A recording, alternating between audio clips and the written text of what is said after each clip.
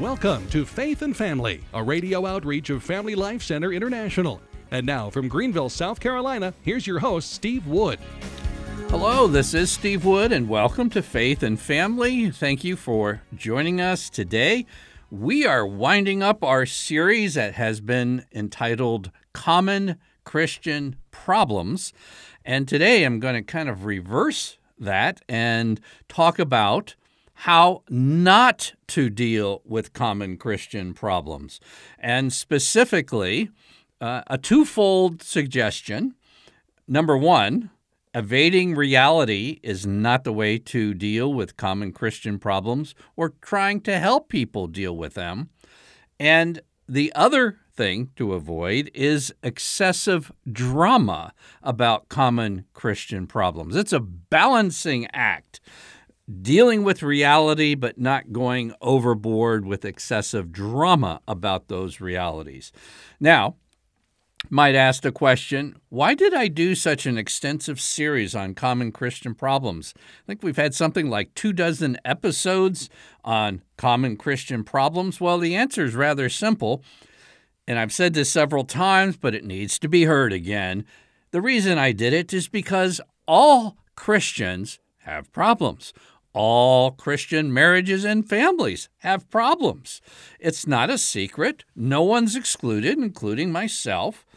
And there's a certain danger we can get from advertisements for certain religious books, or particularly when attending Catholic conferences. Now, I am all for Catholic conferences. They're extremely good at awakening faith in the spiritually dead. It's a great opportunity to bring friends and family back to the practice of their faith, or to kind of reignite a commitment to practice your faith.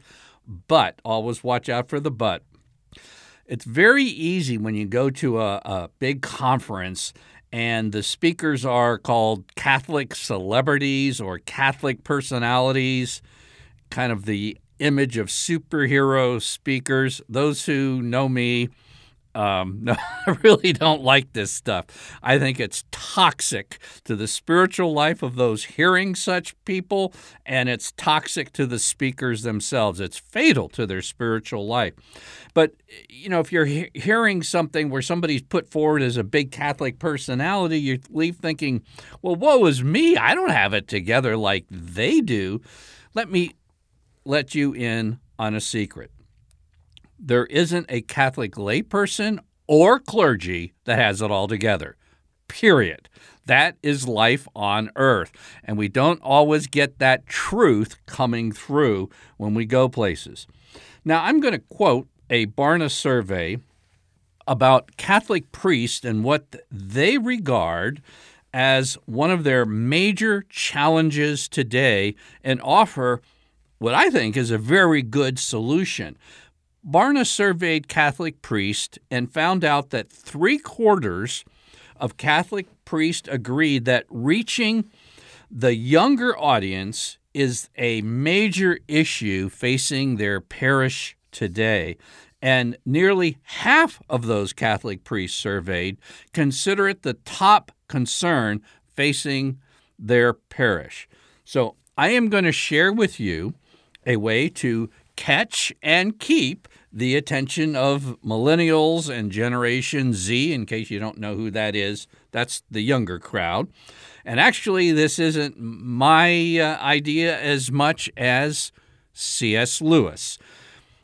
I was reading C.S. Lewis's book. It's actually a collection of essays entitled God in the Dock. And it was right as we were coming to the conclusion of this series, dealing with common Christian problems, that I encountered a chapter entitled The Sermon and the Lunch. And C.S. Lewis first describes a sermon that he hears this preacher give, and then he actually has visited this preacher's home, and it wasn't exactly the way he described it in the sermon. But let me begin. The preacher started off by saying that if there's one place where life's difficulties can be escaped, it's a place where temptations and corruptions basically don't touch us. It's a place kind of magical charm that was almost automatically bound to produce happiness and virtue. Now, C.S. Lewis says what he was thinking when the preacher said that. The trouble isn't that the preacher is insincere, but that he is a fool. He is not talking from his own experience of family life at all. He is automatically reproducing a sentimental tradition, and it happens to be a false tradition. And this is why the congregation have stopped listening to him. He said that as soon as this preacher started talking like this, C.S. Lewis noticed at least everyone under 30 years of old stopped. He said for all practical purposes, the sermon was over and the coughing and the shuffling and all that began. And he's saying, this is a nice picture he was painting. But then C.S. Lewis visited this preacher's home for lunch, and it wasn't the place that he was describing in his sermon. And the preacher had said, well, home is that one place we can just cast all cares off and just be ourselves. And this is what Lewis says. There was nowhere this side of heaven where one can safely lay the reins on the horse's neck. That means just let go of the steering wheel, so to speak. It will never be lawful simply to, quote, be ourselves, unquote, until ourselves have become sons of God. And he advocates we need to abandon sentimental eulogies, and that includes broadcasts and books and homilies, and begin to give practical advice on the high, hard, lovely, and adventurous art of really creating the Christian family. Here's why I thought Lewis was so perceptive, and particularly why he fingered, and this was written decades ago, but he fingered the idea that those under 30 were just turning this off. Why is that? Well, in Lewis's day, the breakdown of the modern family was underway, and it's done nothing but progress since then. And I dare say every person in any Christian church, Catholic or Protestant, has either faced firsthand the harsh realities of family life and marital breakup, or has close friends who have gone through that experience, and they've heard an earful.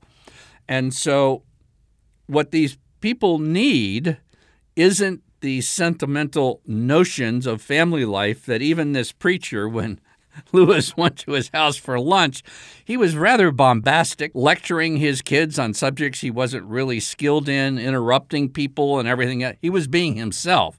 And Lewis says, no, we don't let ourselves go. We need the grace of God to control and guide our tongues, our actions, our behaviors, and most of all in the realm of family life. And what young people need who have heard about all the negative stuff going on is not unrealistic dreaming because they know it's not true, but they do need hope in the face of reality. And sometimes marketing hype about some marriage retreat or relationship book sets people up for a fall. We need the realism that goes with that. I'm just going to give you a real-life example of one of the hardest things that I know about, and that's natural family planning, particularly at men's conferences. I had for a good while a speaker from a national organization promoting national family planning come to the Catholic men's conferences that I was organizing and speaking at and such, and would give them just a few minutes to give an invitation to a class on natural family planning available for the men present along with their wives. And initially, you started hearing these glowing remarks about how wonderful it is to the relationship and this and this and that. And the way he did it, I knew what was going through men's minds. He was saying how wonderful it is that they're basically not having marital relations at certain times. And I shared with him afterwards, I said, this isn't the way you're going to get through to men.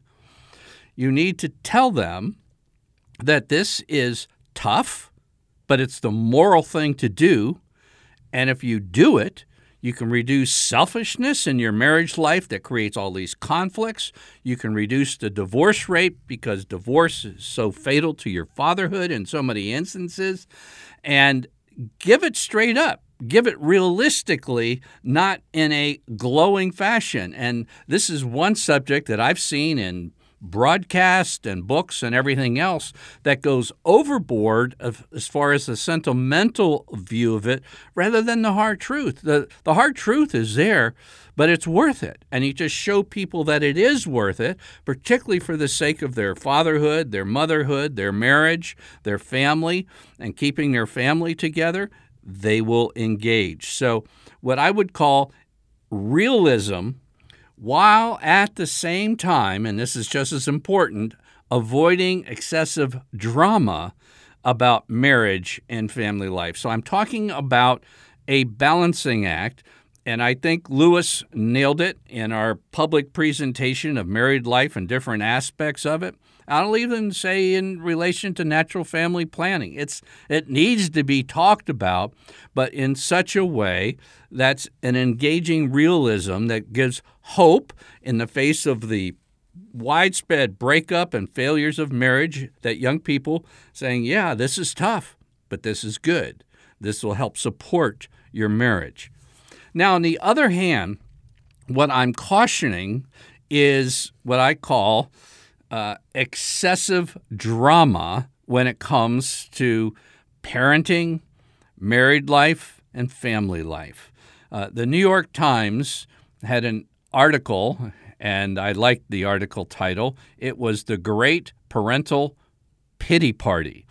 Now, see, this is going overboard, which I call hyper-realism. I advocated encouraging, engaging realism, a positive realism that shows it will actually help families achieve what their goals are. But the hyped-up realism is something totally different. A writer by the name of Ruth Graham, writing for The Slate, described the Great Parental Pity Party as this. It's seen in the endless stream of blog posts, status updates depicting the messy, tedious, nightmarishly life-destroying aspects of parenting. Well, you know what this does? Scaring young adults away from marriage, motherhood, and fatherhood. If I could just put things on pause just for a minute. A lot of you are pretty concerned about the outcome of the next elections. And you know one of the primary factors, whether or not there's going to be a pro-life vote or not in the next elections, it will be the presence of a child in a home with a married couple. That will make for a pro-life vote. And anybody whose hyped realism is discouraging marriage and family life is working against the pro-life movement. So I would suggest shutting down some parental pity party you see on social media, Instagram, Facebook, or wherever. I think it really needs to be called out. Yes, you can have the realism, but you need to have the hope, the positive aspect, and support family life through the realism rather than tear it down. Now, this Ruth Graham, writing again for The Slate, mentions a blogger by the name of Heather Armstrong, who has been writing about the nightmares of parenting and family life for a decade. And she says that the New York Times estimates she could be earning at least $1 million a year from her downbeat, depressing family blog. People eat this up.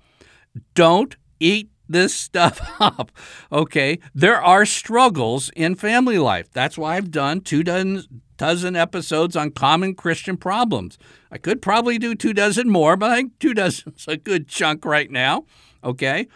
But we try to do things where showing there's solutions. There's ways that Christ can heal and change and transform, not just blasting it with such negativity. Now, this writer who's criticizing the great parental pity party, Ruth Graham, writes very perceptively, writers like Armstrong are pushing back against a long and damaging history of mothers having to pretend that parenting is nothing but bliss, a trend that is still going on strong in Instagram and Facebook. In other words, pretending that it's all bliss, it's kind of a Disneyland experience. You just do this or that, and everything is glowing, and a lot of aspects that are presented for marriage or parenting, it's just overpromises. And this happens in pulpits, religious articles, Christian conferences, book marketing, various, I don't want to call people out, but they're hyping it. And most people very quickly, if they're married, come up against the realities that, no, this is tough. This isn't bliss. This is tough. There are challenges. There are problems. Okay? There are also solutions, but just by putting problems out there, people get overwhelmed and tend to throw in the towel. I want to escape from this. That's not helping people. And so, overpromising causes the overreaction of those like the parental pity parties going on, where there's nothing but negativity going on. Now, I like to share just a personal note in this, and I'm going to be as honest as I can about this. Karen and I raised 8 kids, and I know it was very challenging, and here's why I know it. I look at my grown children raising their children, and so far, none of my grown children have the same number of kids that Karen and I have had. And yet I watch what they go through, having, just coming, visiting us and all the stuff, all the gear that comes along with kids, all the needs. Somebody gets sick, and the schedule, finding time for yourselves. And I look at this, and honestly, I'm very honest in this, I just think to myself, how did we do it? I can remember, I took my kids out to a restaurant. We either had to go to a very modest restaurant or kids eat free. We were there. But in any case, we had people dining in restaurants watching us and come out and watch us leave. They wanted to see what kind of car we drove in order to get everybody in to be able to get home and such. But I look back and wonder, how did we do it? And for some reason, and I know there were stresses. I know there were financial stresses. I know there were health challenges. There were problems. But I seem, and maybe others have had this, maybe others have not, but it seems to me like I have had a frontal lobotomy. I can't remember all that. And the only thing when I can remember this, is watching my grown children with all the challenges they have, with less kids that were in our family that we raised. And so I wonder, how did we get through that? Yeah, it was challenging, but at the same time, it meant that there must have been some overwhelming things that causes that to kind of recede. In other words, it was worthwhile. Are we really hearing that?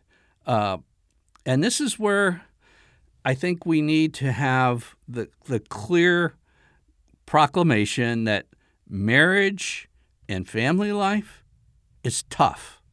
And according to C.S. Lewis, if you want the under 30 crowd to listen to you, that's where you start.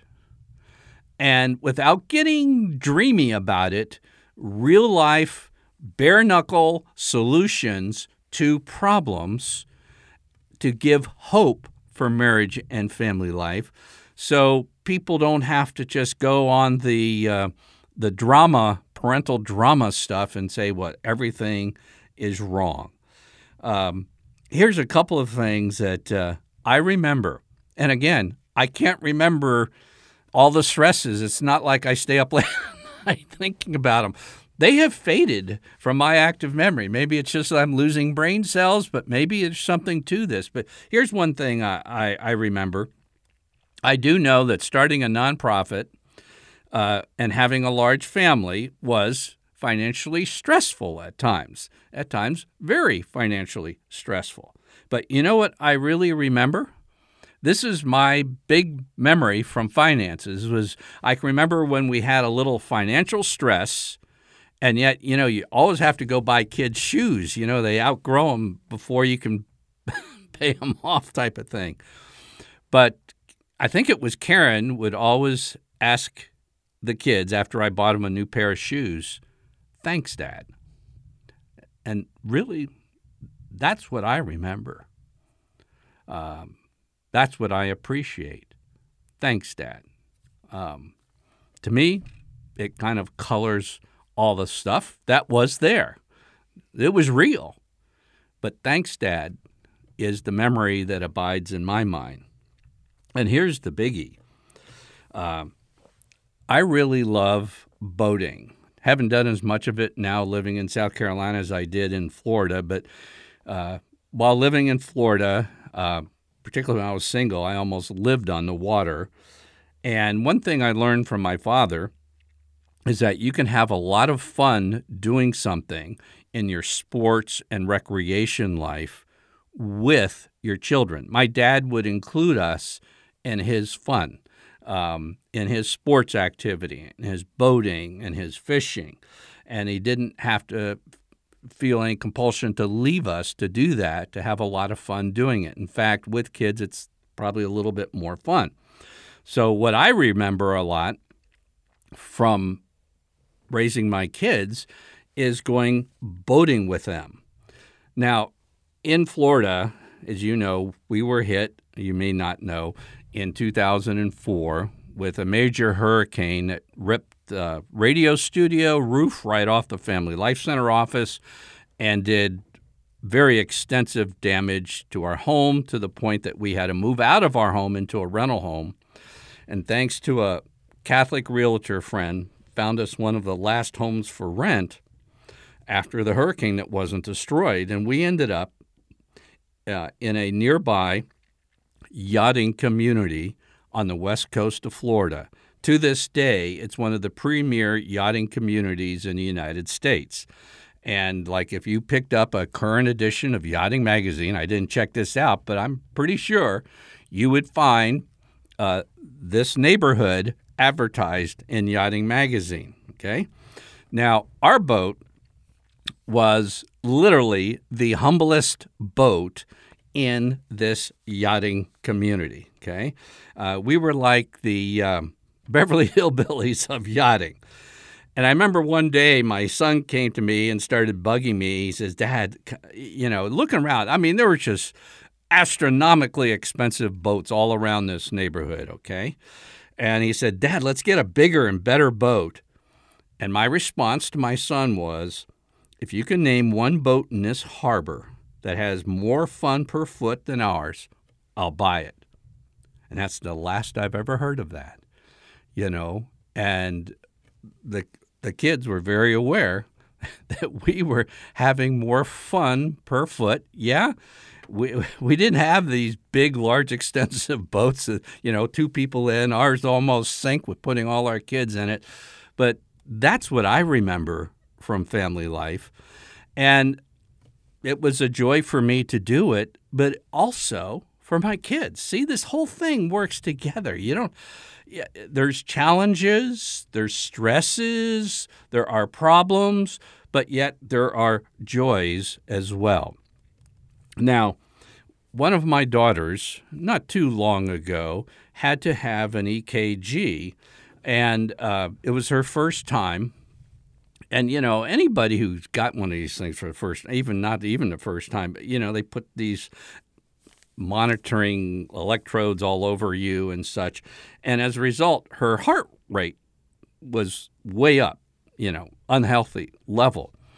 And the nurse very wisely said to her, close your eyes and think of something really pleasant. And so my daughter closed her eyes and thought of our little hillbilly boat, and her heart rate came straight down. Now, see, that's the kind of thing that amidst all the struggles of family life, all the problems you encounter, all the stresses, okay, you don't need the parental pity party. These are things that literally can lower your heart rate. It was very interesting.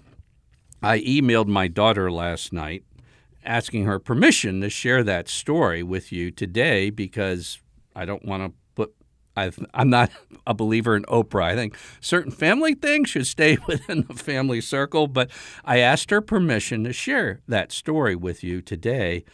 And she, because of certain things, has to have every now and then, an EKG, and she said, it still works. It still works.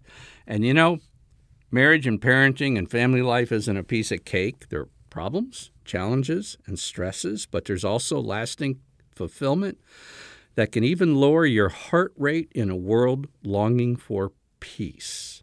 I'm Steve Wood, your host, and you've been listening to episode 333 of Faith and Family Radio.